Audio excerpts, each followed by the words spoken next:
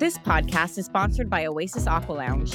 Join our online community of sex-positive swingers and individuals looking to make connections while we are all stuck at home. We host events 7 days a week and have hundreds of active members to meet and mingle with.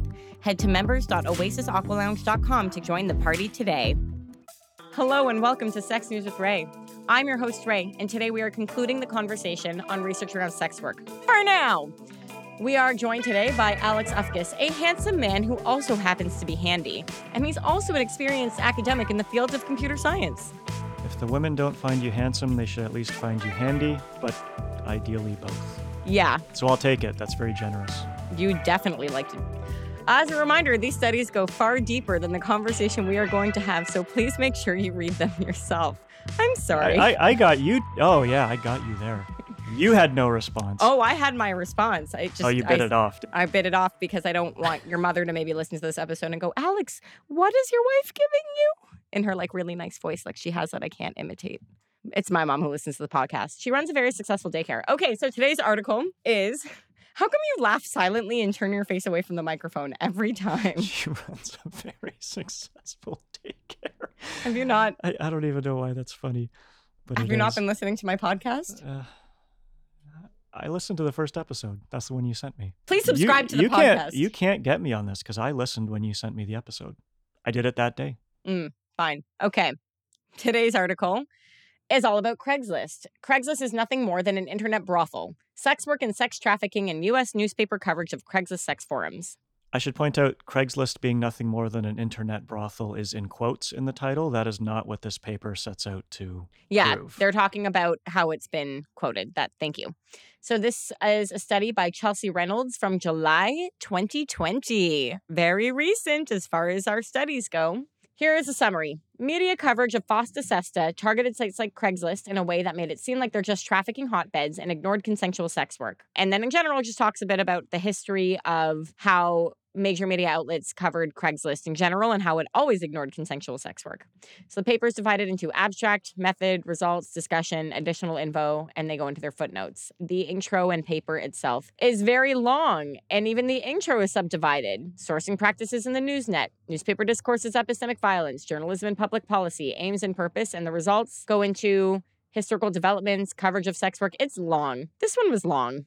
It's a slog. Yeah, probably half the paper is just a summary of media coverage around Craigslist, and the paper goes year by year. Right. I found that half the paper was a summary of itself. Yeah, it's a very dense. That's how it it's felt. A very dense history lesson. Yeah. Did you want to start? Yeah. So I had a problem with the very first sentence in this paper. The very first sentence in the abstract says this: in spring 2018, the U.S. federal government forced Craigslist sex forums closed. Now, the paper's talking about Fosta Sesta, and I'm no legal expert, but I'm pretty sure that Fosta Sesta did not include language that says, Craigslist, you must close your sex forums. Right? So the very first sentence in the abstract, it's incredibly loaded. Right? It is incredibly loaded, and I don't think this is the kind of sentence you should see in an academic paper, because the government did not force sex forums closed. The government passed a law that would put liability on Craigslist for any sex trafficking crimes that are facilitated by their sex forum. I believe it was the Personals Forum, they called it. That's not the same thing as saying the forum must close. So what Craigslist, the decision they made, is that the liability, right, the risk we take by allowing this forum to exist, the liability is too high, we're going to shut it down. Another option they could have taken was moderation, right? Not moderation like drink in moderation. No, I mean, like you have moderators. people vetting each post and making sure nothing illegal is going on, but moderation's not perfect. There's always going to be something that slips by you, and when something slips by you, which it will, you now open yourself up to legal repercussions. And so Craigslist decided, we're just not going to take that risk. Right. And right? Tumblr And so decided the same thing with they their decided porn. to shut it down. Tumblr did the same thing with porn on their website. Most depressing thing in the world. So that is So much good porn on Tumblr. Yeah, I agree. That is very different from what the opening sentence in this paper says. You know, they poisoned the well right from the start. The government forced it shut. No, they didn't. I mean, they closed it as a result of the legal ramifications of the law, but that's not the same thing. Right. So that really bugged me. I tend to nitpick a lot of this minutia. I don't see this as minutia, but many other readers might. So I will end my TED Talk there. Why is this paper so long, Alex? It's Um, longer than your dick, which is saying something. One Mom. reason academic papers are long, this has to do with the publication barrier of entry, right? Conventional wisdom says if you're going to publish a journal paper, you're not going to have anything profound to say in only 6 pages. If you're making a reasonable contribution to the field, it's going to take you at least 15 pages. Unless you're the most brilliant person in your field, you can't submit an article with only 6 pages in it because they'll see, oh, you haven't done enough, there's not enough here. Isn't there something to be said for being succinct? I think so, yeah. And Especially with this one. Yeah, I would agree completely. But the reason that is not such a lofty value from the point of view of the journal publishers is because journals charge a fee per page. Right. Right. So if you're publishing 15 pages, that's going to cost you a whole lot more than if you're publishing 5, which means the journal makes more money. So you've got this culture It's of, a scam. Yeah, flesh it out as much as you possibly can. More money goes to the journals. Academics tend not to care because their research grants fund publication costs, but it's a bit of a racket. That's why you'll see papers stretched out to 20 pages when realistically they could have said everything they need to in 8. I feel like this one could have been like also 8. Probably. Personally. Yeah. So great, let's get into it. Okay, so the first quote in the introduction that I found interesting: national U.S. newspapers have largely reported on sex trafficking and related policy issues within a dominant representational paradigm that dehumanizes sex workers and demonstrates news journalists' position as normative moral authorities in a transitioning media landscape. Okay, here's some things. I am not an idiot. As much as I make jokes and occasionally sound less intelligent than you, I am not an idiot. And this felt like word salad. So for this paper, I started highlighting every single time there was a word that felt like not a word. Yeah, I think there's a lot more wank in this paper than we saw in the previous papers. Wank for wankers? Yep, just flowery language that doesn't need to be flowery. Right. Like if I was going to summarize this, I would just say journalists decided to be the moral authority on sex work and were definitely biased in their coverage of the issue. That would be me just saying it casually to you. That's a layperson summary that doesn't lose any of the meaning. I don't know. What about the dominant representational paradigm? Anytime someone uses the word paradigm, I want to punch them. That's like it's corporate speak, like synergy. Synergy and think outside the box, and it demonstrated their position as normative moral authorities. Okay, legit. Normative moral authority. What sex position is that? How would the legs be? I got you. I feel like a normative moral authority position would be like the one where like someone's on their back and their legs are over the shoulders of the person who's standing. That person is the moral authority and the person on their back is the normative. I picture the person on top kneeling with their chest puffed out and they've got a cup of coffee. What are they doing with the coffee? I don't know. I pictured Bill Lumbergh from The Office, him drinking coffee. I don't get your reference, but I know. And anyone who's seen The Office will. But while fucking. Yeah, that's in The Office too. Okay. All right. Okay, so this is just, okay, that's my summary. I fucked up. Not The Office, Office Space. Office Space. Everyone thought I was an idiot for the last 10 seconds. It's Office fine. Space. You recovered cleanly. Okay, so the paper provides empirical evidence, journalists' epistemic violence against sex workers in the digital age. So I looked up epistemic violence because this is not a word that you hear colloquially. It's not a word I've read in anything else that I've been reading on the internet. I would say mostly news articles at this point. You won't hear a term like epistemic violence in the mainstream media. That's an academic term. Great. So I looked it up. Violence exerted against or through knowledge. Against someone through knowledge. Apparently it was against or through knowledge. Against knowledge or through knowledge. That's what I was told. Epistemic violence. Yeah.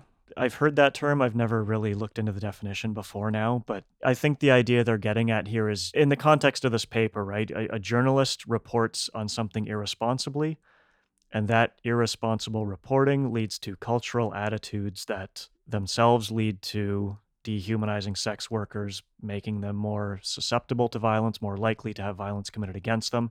You would say the reporter is guilty of epistemic violence, if I'm understanding the term correctly. There's something there, but... Right, so the example is reporting on sex workers as not people and or criminals leads to people continuing to view sex work as deviancy, and this stigmatization leads to lack of access to services, imprisonment, or like another example that I'll give is people still view sex workers as easy targets for murder because a lot of serial killers will target the disenfranchised or people that they think society doesn't care about. In Toronto, we had a woman go missing for a day or two. And when people started responding, what are you doing to find her? They went, oh, well, she's just a sex worker, which, by the way, was not true. She was not a sex worker. But that's what the police said to try and get us to drop it. By the way, her mom found her by just walking within, like, literally 2 block circles in different areas. She was found within 2 blocks of the last place she was sighted. And the police said, oh, she's a sex worker. Yeah, and so don't bring it up. In this case, I would say the police are guilty of negligence. Right. But do we hold a journalist accountable for reporting on sex work negatively, thus leading to the cultural attitudes that resulted in the cop just saying? I think that's kind of what epistemic violence, right? They like, violence has a meaning. You attach epistemic to it, and now you can change what is considered violence. Right. You see what I mean? Like, you're never going to charge a journalist for their reporting. Right. When a sex worker is murdered. The journalist isn't getting charged for murder. The murderer is. I guess the question here in the conversation is around the validity of a term like epistemic violence. My point being that I think terms like epistemic violence are a little bit hooey, but also there's some validity to them. Yeah, and I think... But is there as much validity as academics want us to think there is? It's called concept creep, by the way, where a word takes on new meaning, right? And you keep adding more and more and more meaning to a word that already had a well-understood definition. I think I'm with you on it. When it comes to concept creep, epistemic violence is probably one of the more benign examples, as long as we don't start arresting reporters for getting it wrong, because that is a horrifying dystopia. So as much as academic researchers might want to hold them culpable for the violence committed against sex workers, we're not obviously going to do that in society. Let them use it the way they want. That should not break into the common cultural parlance, I guess. The way intersectionality has? Yeah. You would be hesitant to... I would be very skeptical if policymakers started talking about epistemic violence. Right, because there's no real way to measure. Yeah, it's not quantitative. It's not. Right. Then it comes down to, you're charging people based on who knows what anyway. Yeah. Okay, so then the paper goes into talking about how they're using critical discourse analysis, and it's basically the methodology that enables a vigorous assessment of what is meant when language is used to describe and explain. And it goes into it. And then it also talks, okay, more word salad. I can't wait. These are my word. Wait, I have more word salad words. Okay. I'm very excited about them. Okay. Media sociologists might also expect newspapers to frame Craigslist-based stories using definitions of social deviance, which are essentially expressions of dominant ideology in moral terms, based on sourcing practices that rely on the deviance-defining elite. So they later defined the deviance-defining elite as government, police, academics, other institutional sources, anyone that produces moral leadership. To summarize that section, reporting is biased. Reporters are biased. The sources they choose are biased. The sources they choose are the deviance-defining elite. Yeah. I want to be the deviance-defining elite. I would like that on my business card. I would like it to say, that is one hell of a moniker, yeah. Podcaster, deviance-defining elite. Yeah. That's what I want. I want the button. Yeah. Thank you. Do it. Yeah. What sex position is deviance-defining elite? I'm bad at these. There's some sort of Dom sub thing the word pretzel came to mind. From Bill Lumbergh to pretzel. Alex has not been prepared with this in advance. He did not know I was going to start asking him about sex Can I just positions. mention, so Ray mentioned CDA, critical discourse analysis. I'm sure there's many, many papers written on that, but all that really is, it's the methodology by which the author of this paper selected and filtered and categorized the media articles. We can more or less treat that as a black box. We don't have to understand it while we're reading the article, but that is the technique they use to basically filter their data. Right? Does that make sense? Mm-hmm. Yeah, I found that part boring and I skipped it because I figured that would matter to someone else. Yeah. Like that's the part that matters to people who are trying to figure out, is this legitimate research and what's the research? If you were going to do a response, if you were going to challenge their methodology, then you would have to challenge CDA and you'd have to go into all the background of how that works and how it's used. Right. But for our purposes, we're not interested in doing that. I'm not going to. So the point is, don't let that throw you off. Right. Because it doesn't matter. We were also talking about the, okay, you had a quote about Scotland. So early in the paper, there's a quote. They give a statistic. Sex crimes are amplified in the news, with one study finding that sex crimes were 14 times overrepresented in Scottish newspapers when compared with official crime statistics. Yeah, now I remember why I wanted to mention this specifically, because if you're a layperson reading this, you might read it and think, well, what the hell is going on in Scotland? Like, that seems like a very specific place for that statistic to arise from, right? But it can be a lot more benign than that. Maybe the researchers were in Scotland.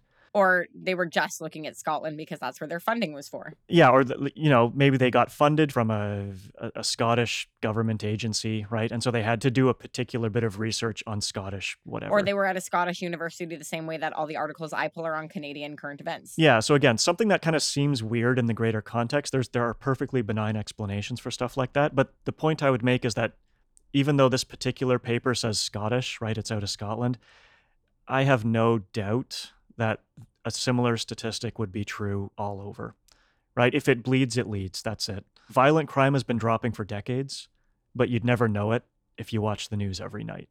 Right. That's the nature of the media industry. Okay, I believe you had a word salad, regime of truth. Yeah, there was a sentence in there. I highlighted one particular word salad that I thought was representative of the rest. Right, so it says the sexual subject on Craigslist is understood through the normalizing gaze of journalism, which produces a deviance-defining regime. There's that one again. A deviance-defining regime of truth about online-mediated sex work. It basically says journalists are reporting on Craigslist sex work, and that determines what the public is thinking. Right. Journalists say Craigslist is brothel. People go, Craigslist is brothel. I mean, online mediated sex work. So it's sex work on Craigslist. Sexual subject, like that's the sex worker. Yeah. And regime of truth, like they cite another paper for that. So that has a broader meaning. It's defined earlier in the paper, but it means what you might think. It's interesting because, I mean, I didn't think about this before when I was reading it, but I read these kinds of newspaper articles and I would just get really angry. Why are you choosing to report like this? This is ridiculous. This isn't true. This isn't what it is. And I have to believe there are other people out there who aren't slaves to the regime of truth peddled by journalists. There are other people who understand that that's maybe someone's perception, but that's not everyone's. Just the assumption that I'm going to be like cattle listening to anything that a media outlet sends to me feels a little bit offensive. Yeah, reporters are slaves to editors. Editors are slaves to their, higher ups, and those higher ups are slaves to what gets ratings. Right. Ultimately, they're making money, and if your audience tends towards the older side, you're going to have a more conservative outlook on such things. That's my question. Who is determining what gets written? I mean, I know the answer to this, but editors, and if the editors fuck it up, they get in shit from their boss, and they get fired. Right? It's exhausting. I agree. So I mean, I think we talk about this a little bit later, but there's many online outlets like Vice. They take a much different right. So approach. Here are two more things that I think were really interesting from this section. When elite political sources agreed on an issue, so elite political sources, aka your deviance defining elite. Yep. That's me in the future. When elite political sources agreed on an issue, diversity of viewpoints was unnecessary. However, when there was a significant difference of opinion, then journalists justified looking for a broader set of perspectives. So the idea being that if the deviance defining elite, your academics, your police, your everyone, they say sex work bad. Journalists go, cool, we'll report that. But if you have a bunch of people going sex work bad, sex work good, sex work bad, sex work trafficking, then maybe they'll go talk to a sex worker. Yeah, because that's a green light to look into it. If everyone above the level of editor already agrees on what the truth is, then you're just going to have an to go editor with is it? Not all that likely to stick their neck out. It's part cowardice, part the economics of it. I just think it's so interesting that they're not going to bother to interview people who are actually the people being affected by these issues. So, yeah. I mean, the paper does get into that a little bit later. Maybe we'll get there later. But and a lot of more modern, nimble outlets do, right? Should we mention really quick that the outlets that this paper surveyed for its data, I think it was 7 big print media outlets. Mm-hmm. Right. So print media, newspapers. So we're not talking about online outlets. We're not talking about any outlets that are younger than 10 years old. Some of them were editorials. Yeah, a lot of the data was editorials. And this is kind of a gripe I had with their methodology. The author mentions, as they should, right, that some of their data came from, the full-length articles. Other subsets of their data came from editorials. And that's fine, right? Because people read editorials and they form their opinion based on what they read in an editorial just the same. But I would have liked to have known what proportion of the data came from editorials and what proportion was from the more heavily researched sort of headline articles. That's one thing that's not mentioned, right? Is it 90% editorial, 10% research? Yeah. That would have been good to know. One other thing that I think was interesting based off of the options that they had, the author mentions that most of the articles at a certain point are discussing prostitution and sex trafficking because they are legal terms that describe sex work. And journalists are reporting on court activities primarily. So the language that they use is amplifying these perspectives that are rooted in the legal definitions and not necessarily the empowered, socially appropriate definitions that sex workers themselves are using, partially because they're not bothering to interview sex workers. Yeah, and that presents an issue because now if you're a reporter reporting on court proceedings, right, do you editorialize on the legal phraseology? That's not an obvious decision, right? Well, in legalese, they say this, but what they really mean is that's a bit of a balancing act as well, right? Reporting the factually accurate happenings in the court versus, what's the actual problem here? This term is insufficient for what we're talking about, and here's why, right? Even though it is the legally accepted term. Yeah, it's just not as simple as we hope or wish it would be. It never is, yeah. So the last point that I found interesting from the very lengthy introduction, increased media coverage of a policy issue can serve as a policy signal that increases public responsiveness. According to the authors, without the presence of widespread media coverage of a policy, democratic representation and responsiveness may be much less likely to occur. In the case of digital sex work coverage, journalistic framing of online sex forums as trafficking hubs may increase the salience of sex trafficking legislation among news audiences. So here's my summary for those who did not process any of those words as I said them. Journalists report on something. They report on it a lot. Politicians go, oh, this is a hot topic. There's pressure to do something. Now we make policy based off of how it's being reported. So my question is this why politicians only seem to take action when there's public outcry? Is it that they are people who are also swayed by the media and the way that media is reporting? Or is it that they're worried about their polling numbers if they don't do something that's clearly currently in the public consciousness? In your opinion? I think the relationship between corporate press and politicians is far more incestuous than it should be. So I tend to have more of a nefarious take on this. You're nefarious, or? The goings-on here are more nefarious and intentional than accidental and due to incompetence or, negligence. But without getting into that, I mean, the question is, do politicians go for it because they see their poll numbers dropping if they don't? Or do they go for it just to hop on the bandwagon? I think it's probably more the latter. If something is huge in the media and it's something that it's not really something that's on their political radar, they see it as a home run, right? They can just knock it out of the park. Everyone's going to cheer for them, and we'll call it a day. Sex trafficking is bad. Look, we've sent $7,000 for a phone call hotline. So much of what we've talked about in all three of these episodes basically boils down to that, right? The legislation won't change because it's still a political home run to come out clapping, sex trafficking bad. Never mind what sex trafficking actually means, right? How it's legally defined, how horribly it's defined. As this paper is showing, this is all enabled by legacy media outlets. Yeah, so before we go into a commercial break, I have a question for you. Would you rather be part of a regime of truth or part of the deviance-defining elite? I'm probably gonna go deviance-defining elite. Yeah, team elite. Why? Anyone claiming they have the truth and I need to join their team, my instinct is like Rage Against the Machine starts playing in my head. Fuck you, I won't do what you tell me. I'm going to go do something else. And everyone thinks that you're so mild-mannered and that you're just cowed by me all the time. Yeah, this comes out a lot in our marriage. Fuck you, I won't do what you tell me, and I'll go jump off the roof anyway. It's very annoying. I do want to point out that he's not being dumb. I'm like, Alex, you should really stretch after you go do a workout. He's like, fuck you, I won't do what you tell me. I'm going to sit in my chair for 3 hours and hurt my back. That one's laziness. Yeah.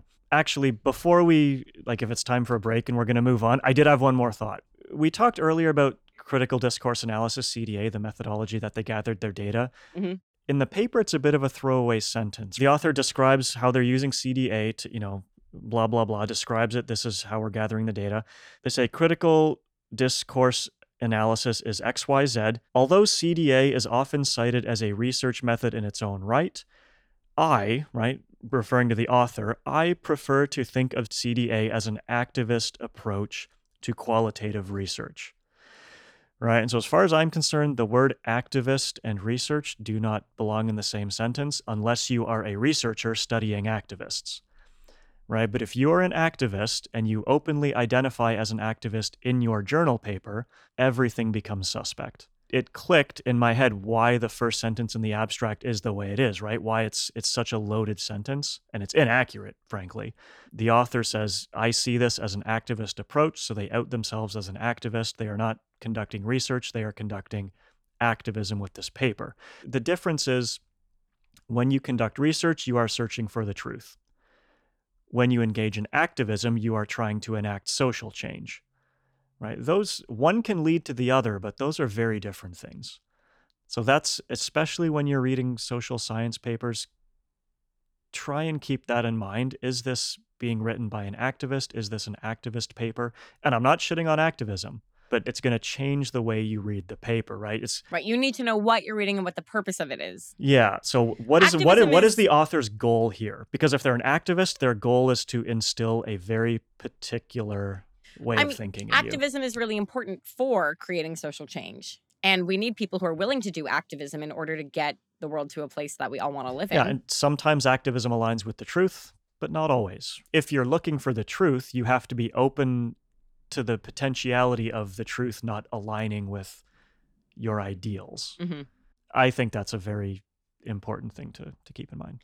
Alex, are you trying to tell our listeners that they should join your regime of truth and be critical of what they think I'm telling what they read? Our listeners that if you think I'm full of shit, you should definitely go and look it up for yourself. If you think I'm correct, you should still go look it up for yourself. I'm one guy who's not in the field. I'm doing my best. So I keep asking you questions about the length of the paper and citations. You should be in the habit of not taking anyone's word for anything, especially when it's a random person you don't know who wrote a paper that you're unfamiliar with. Trust no one. Right? Especially the government. Okay, on that note, we're going to take a commercial break. Sex News with Ray is sponsored by boobsandwings.com. Boobs and Wings is your #1 place to get art on buttons by beautiful guest artists. What's the art, you ask? It's a penis or a boob. That's why it's called boobsandwings.com. These are hand-pressed pin-back buttons that are made in Canada, and a portion of each sale goes to the artist, and a portion of each sale is going to go to a charity that supports sex workers. By the way, I'm one of the guest artists, so if you want to find all 4 of my penis designs, you can do so at boobsandwings.com. So head there right now. Buy yourself some nice fashion. Buy a button to scare your mother-in-law. Buy a button that'll make your brother go, why did you buy this for me? Either way, it's going to be fun, and they're all pretty affordable. Once again, boobsandwings.com. Okay, we're going to hop back in to the paper and discuss the lengthy results. This is going to be a little bit of me summarizing. Obviously, Alex, hop in when you're ready. Okay, so before we get started, in the sampled articles, 50% covered sex work, sex trafficking, or sex crimes as their focus, and 19% focus on legal and regulatory efforts. Alex, do you want to know why this is really important? Why? Because if you add those two numbers together, you get 69. But Come on. That's really good. Aren't you proud of me for figuring that one out by myself? A girl who can't do math in her head? You made a math joke. Give it up. Thank you. I thought that was a really important figure that we should discuss. Okay. Usually you ask me to do your math for you. I was reading this one. I'm like, wait, 50, 19. Aren't those numbers together? And then I got very excited about it. And I wanted to tell you right away, but I had to save it in until I had you on my podcast. You've been sitting on that one for 2 weeks. That's correct. I've been very excited about it. Okay. So the results go into first they start with the history of how Craigslist was reported on. I picked out some highlights. 2003, Craigslist is called an online bulletin board, and sex forums are being reported on like online dating was for a very long time. And How was they being reported on? The dangers of anonymity. How can you really know this person is really who they are? But wasn't there a period early on in Craigslist where, and the paper reports this, it was, it's hip and new, and look how quirky and interesting this is. Right. Right. And to use the reasoning of the paper, and I think it holds up, we didn't have an accepted public view on Craigslist yet. So anonymity, is it good? Is it bad? What does it mean? There was no collective consciousness on what this is. So reporters were free to sort of, be a bit more adventurous in how they explored it. Yeah.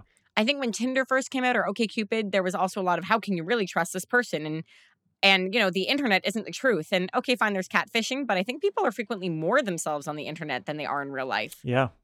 People don't even realize the information. This is one of the Because when dangers. you're anonymous, the consequences of being yourself don't come back and bite you in your real life. But your profile isn't anonymous if it's connected with your Facebook or your Instagram Yeah, or but whatever. You're not really anonymous. By the way, just for the timescale, where these articles go back to 2003, which Right, they're talking which about 2003 here. predates social media, even MySpace. Yeah, all I'm going to say is the way that they talk about the dangers of anonymity, that's also how they talked about online dating in general. When even with these apps where you could be anyone, you could use anyone's photo, and that is mostly true. Oh, there's a lot of pearl clutching, so you just have to be a bit more savvy, right? Right. As a user. And then it goes into, I think, 2006 times. It talks about the Craigslist killer and the moral panic associated with it. The Craigslist killer was a murderer who was finding their victims through Craigslist. It only takes one guy and then to ruin it for the rest of us. Fucks it up. This is why we can't have nice things. Fuck you, Craigslist killer.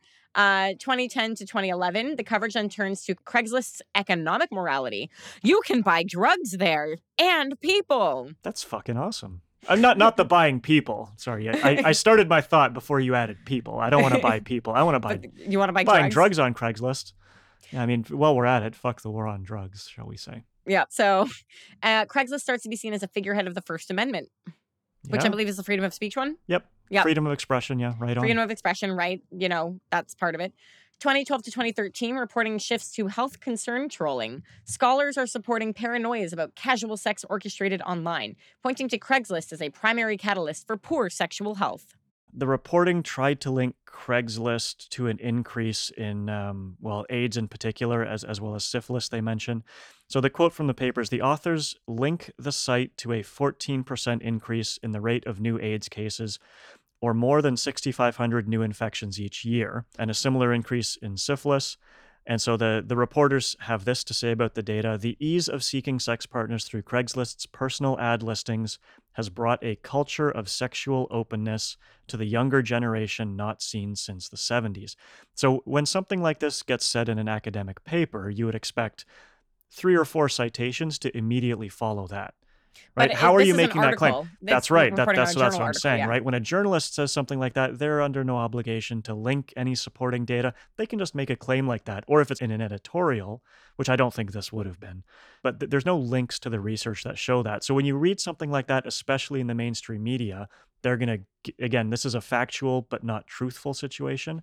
They're going to give you the numbers, assume for the sake of argument the numbers are correct, and then they're going to give you their opinion on why those numbers are the way they are, right? So the first thing that enters your mind should be, is there another explanation for this that has nothing to do with the narrative they're trying to push? So why would STI numbers be on the rise if not for Craigslist? Right. One reason could be around that time, the early 2010s, maybe there was a push to increase STI testing. I don't know. But that maybe would more be an people explanation, are kind right? of like how COVID numbers rose when they improved testing. And 14%, if testing jumped 14%, the number of positive cases could jump an equal amount, right? A certain amount as well. So it's not obvious that their explanation is the right one, though it is a plausible one. There may well be many other plausible explanations that don't fit their narrative. But they're just picking up data point that fits what they want to report. Yeah, on. and I'm fairly certain, I don't have this data offhand, but I'm fairly certain I've read reports that casual sex is actually down among young people in the last 10 years. Right. So maybe this would predate that trend. I'm not positive, but I find that particular report by the Washington Post to be very suspect. Right. For all we know, they brought back abstinence-only education in a bunch of schools in those same years. That right? could be as well. I mean, right? I'm making, obviously, that's just an example of something because that comes it, and goes even today in certain states, right? So 2014 to 2016, you start to see a counter discourse about Craigslist developing. Louder voices in support of online dating, online sexuality, and digital sex work. And then the articles start coming out that define the difference between consensual sex work and trafficking. So even at the end of this, they're talking about sort of a change in the narrative happening closer to the end. And this is before COVID but this is before, I believe, Sesta Fosta, when we had more people coming out and saying, I'm a sex worker, fuck Sesta Fosta. Is this pre-COVID? When was this published? 2014. So this is 2020. This was published July 2020. So during COVID. Yeah. Yeah. But although the publication pipeline happens a year prior. Right? Okay. But the idea being that they found counter discourse as early as 2014 to 2016. That's when you're starting to see a new narrative other than Craigslist bad. Yeah. Craigslist brothel, Craigslist bad brothel for bad sluts. Yeah, and then that's right around the time Sesta Fosta. Right. So then it goes into the actual details around coverage specifically of sex work, sex trafficking, and sex crimes, not just in Craigslist. So the coverage on sex work itself was not static. Coverage of Craigslist-based sex work began with lighthearted candor, but transitioned to a moral panic as news workers chronicled a series of high-profile court cases that framed the online sex trade as Craigslist's central ethical failure. The over-reporting of cops and court stories over time corresponded with an under-reporting of sex work through a human interest lens. More legal reporting, less interviewing of actual human beings. Lots of the coverage then focused on the appearance and dress of sex workers. So the quote is, while Craigslist sex workers were stigmatized and othered in most stories, they were also hypersexualized and exploited. Newspaper reporters exoticized sex workers' physical attributes, making their bodies a spectacle for the public. Yep, that's the media trying to titillate. It's ridiculous. It's like when Game of Thrones put in rape scenes in the background, or put in rape scenes it's pretty fucked, that weren't in the original books, just because, oh, that's shocking, and it's the same thing as sex. Yeah, they're trying to get you to have a sexual reaction to a story about sex trafficking. Or sex work in general. An arousal reaction. Theoretically, it was about sex trafficking and not sex work. Yeah. It's gross. Yeah, I agree. There's a bit more on this, and I'm going to get into it a little bit later, but there's some discussion on how Craigslist frees sex workers of pimps, but a lot of articles intentionally avoid the word pimp while using the word prostitution, and the author contends that this is because you're innocent until proven guilty unless you're a sex worker. You're innocent of being a pimp until you're charged with being a pimp, but we'll say prostitute whether or not you've been charged with it. Yeah, and so assuming that prostitution is a crime in the places they're reporting. So the point is they don't say pimp, and it becomes a gendered thing, right? Where the male pimp is not mentioned at all. Yeah, and so one thing that I would think of, I don't like prostitute is a legal term. I don't think pimp is. Right? I noticed this at a few different points in the paper. They refer to someone playing the role of a pimp. They refer to them as managers. You know, it could be that they refuse to say pimp and this is gender depression, etc. Or it could be the reason they don't say pimp is because they don't say pimp in court because it's not a legal term. So the fact that they report on prostitutes but not pimps, there could be an explanation for that. So, I mean, somewhat I'm welcome to knowing the truth on that. Is pimp a legal term? I suspect it's not. We can Google it later. Yeah. Right in. Right, because they call them managers in various places. Right. So back to the coverage on physical attributes. Even teens who were trafficked into sex work were not immune from being objectified. And a USA Today, which is all human interest, story explicitly titled, "That's Slavery," a young woman described her experience being pimped out over the course of 24 months. While the article gave voice to a largely voiceless population of trafficking victims, it challenged the teen's moral character in the process. The reporter quoted the victim implying that drugs and alcohol led her to traffic other teens. "We'd go to malls, schools, group homes, bus stations, and look for girls who were by themselves or looked very vulnerable," she said. For some of the time, Graves herself remained in high school, attending classes sporadically in boy shorts, small tank tops, and worn heels. I feel like this is just really frustrating to me. This isn't about the study so much as about the way things are being reported on. Yeah, well, let's make sure, like, we're getting frustrated at the reporting here, not the study. The study is presenting the reporting. Yeah, the reporting, these are the things that really actually make me very angry, because we're saying that treating people like objects or commodities is bad, and we shouldn't do it. But let me describe this person like they're a commodifiable object. So by defining all these things as trafficking, and I'm not saying that sex workers are commodities, they are selling a service, but I'm saying that the narrative around this is that sex workers are commodities, are objects, and society is making them that. You're saying that that is wrong, but let's treat this person like an object. Yeah, one of the things I love about this paper is how much time it spends shitting on the media, and this is a perfect example, right? The media narrative is one of commodification. You know, they commodify the sex worker. Right. But the media is notorious for like browbeating and moralizing people for not, living up to certain standards, while they themselves are being hypocrites. Refuse to actually take a lead on any of this kind of thing. Right. I think it's hypocritical and ridiculous. And how dare you sexualize a child?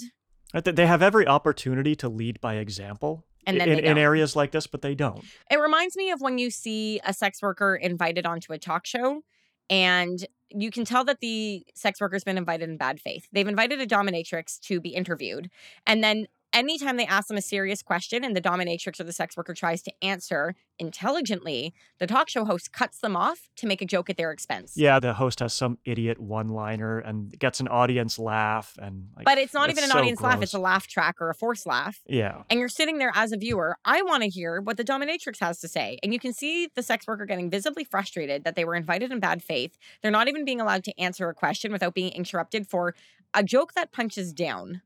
Yeah. It's just really frustrating the way that people don't give sex workers an opportunity to be heard, and then implies that they're vulnerable victims who make no choices for themselves. If we listen to them, it might upturn the narrative we've constructed over the last how many They decades. can't be a joke anymore at that point.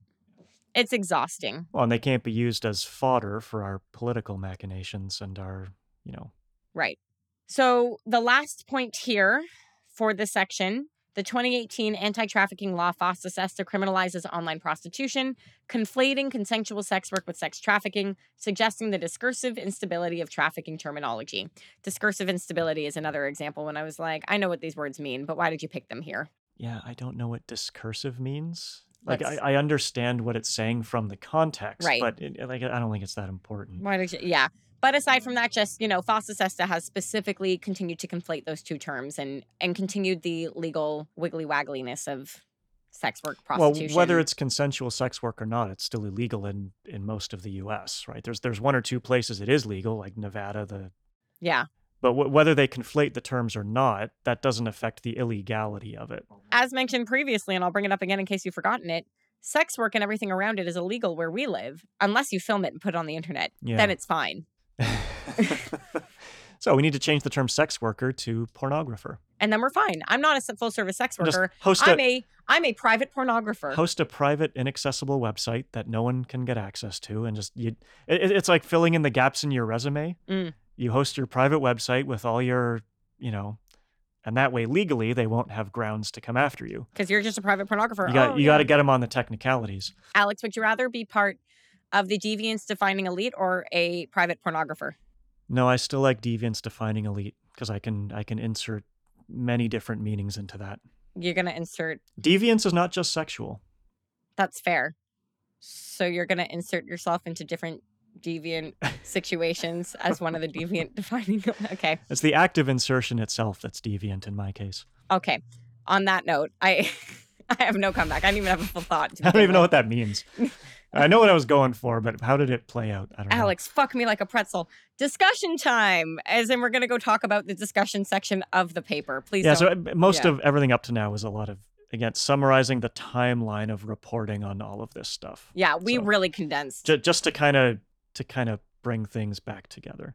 So, discussion. Alex, I believe you are very interested in Chicago Sheriff Dart. Chicago Sheriff Dart gets brought up a lot. He's pretty much the go-to scapegoat of this paper.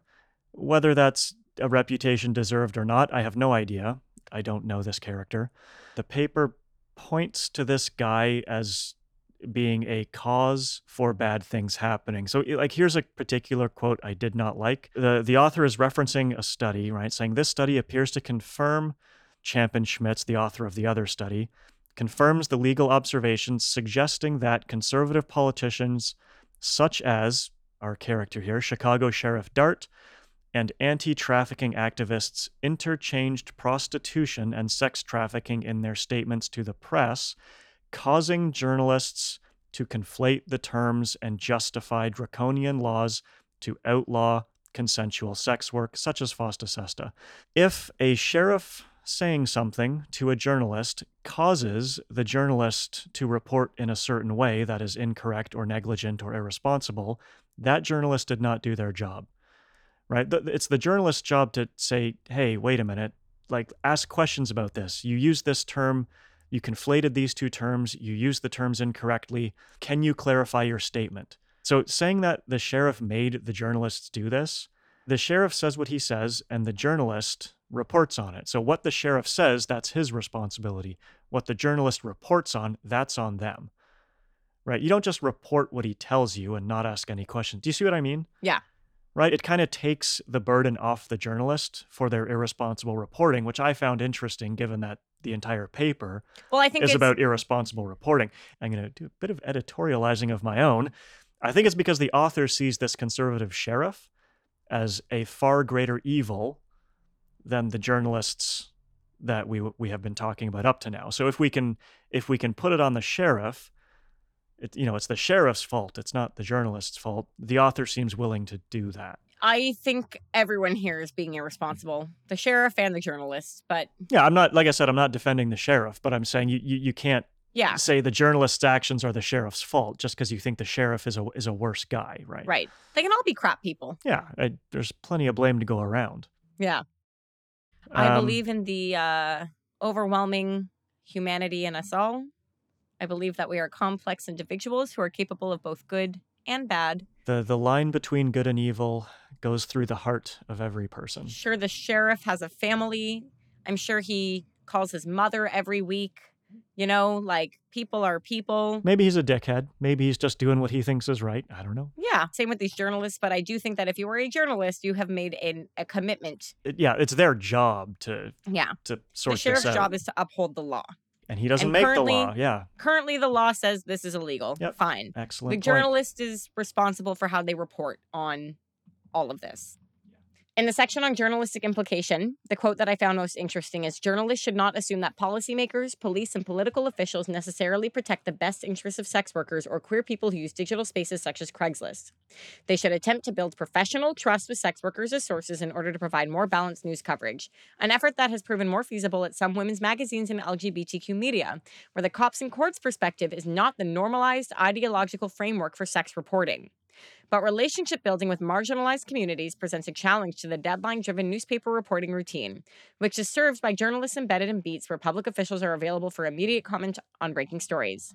What the author is saying, I understand that it is more difficult, but if you're going to report on sex work, talk to a sex worker. It's not so black and white as saying journalists do your job, right? Because a journalist goes to their editor and says, I would like to do a story on this. The editor says, okay, but this is the angle.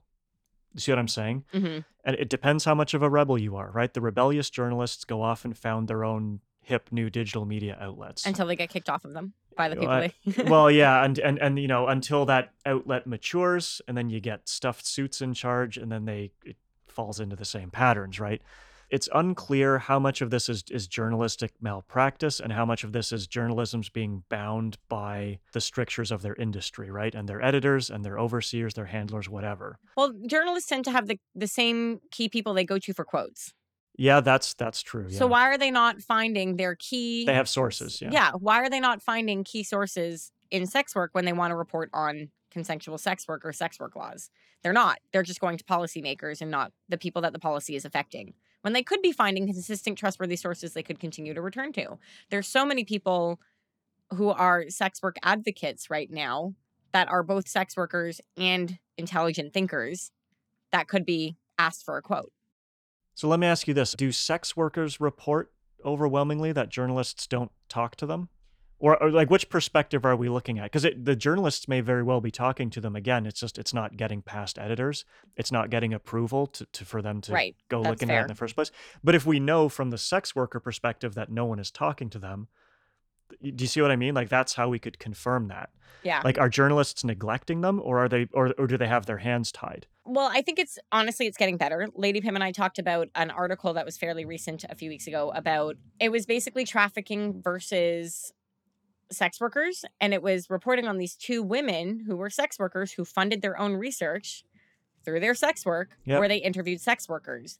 And the article talked about them and their research and what's going on around it. The point being that the way that you get quotes from sex workers that get listened to are only when other sex workers are the ones doing the interviewing or conducting the research. A journalist is the person who was reporting on this. So I think things are starting to shift positively since 2016, which was when the last example was given. It's been 4 years since then. Sesta Fosta, I think, has made a huge difference, and we might be seeing a shift in information even 2 years from now. I think... What would happen if we redid this now? You know, as a denizen of the internet, the outcry against Sesta Fosta, from what I observed, was pretty overwhelming from people who use the internet, you know, as part of their daily lives. Right. Sex workers know sex workers. Because they know this is fucking ridiculous. And this is going to have so many repercussions that the policymakers, I think they understand the repercussions, they just don't care. I think that's cause for optimism. That is that the public reaction to SESTA FOSTA is not universally positive. Well, speaking of policy implications by this author, talks about how things are reported on influences public opinion, which influences policy, and implies that journalists have great power. Yep. Oh, they do. And they learn that when they go to journalism school. So, yeah, if they're having their hands tied, if they have to take a stand, be a rebel, take a chance. Don't just go with the flow and be a careerist. This applies to every career, by the way. Resist the urge to give up your principles for the sake of being a careerist, right? Right. Do what you believe in. Any last thoughts? Like point 13 in your notes? What's point 13 in my notes? Oh, yeah. We kind of touched on this as we went, but I would be curious to know if you did the exact same study, but instead of looking at legacy print outlets, look at some of the more modern online digital outlets, right? Like your Vice, like not a lot come to mind now that I'm on the spot, but like Vice News and Slate. And there's a bunch of the, Vox. There's a bunch of these. Imagine if they had only looked at Jezebel. Yeah, I'm trying to avoid like explicit, like sort of feminist activist type websites, but like websites that are more modern, they're going to have far more feminist and progressive values, sort of just intrinsically, rather than having that be their explicit agenda. So I think if you checked out some of these websites, reproduced the exact same study, I think the results you would find are exactly reversed. You as a person tend to distrust I suspect paper media and like... I do, because as we've said, they fancy themselves moral gatekeepers and information gatekeepers, and I say go fuck yourself to that. Right. Very calmly and politely, like you just Yeah, did. I'm very skeptical of someone who would presume to think on my behalf. Well, this is why people are turning to YouTube and Twitter for their news, because if I hear someone and I think they're interesting and I trust their opinion on a lot of things and I feel like their values align with mine, I'm going to want to listen to that YouTuber and their perspective on the news, because everyone knows the news is biased. So if you're going to be biased, let me at least pick the bias I want.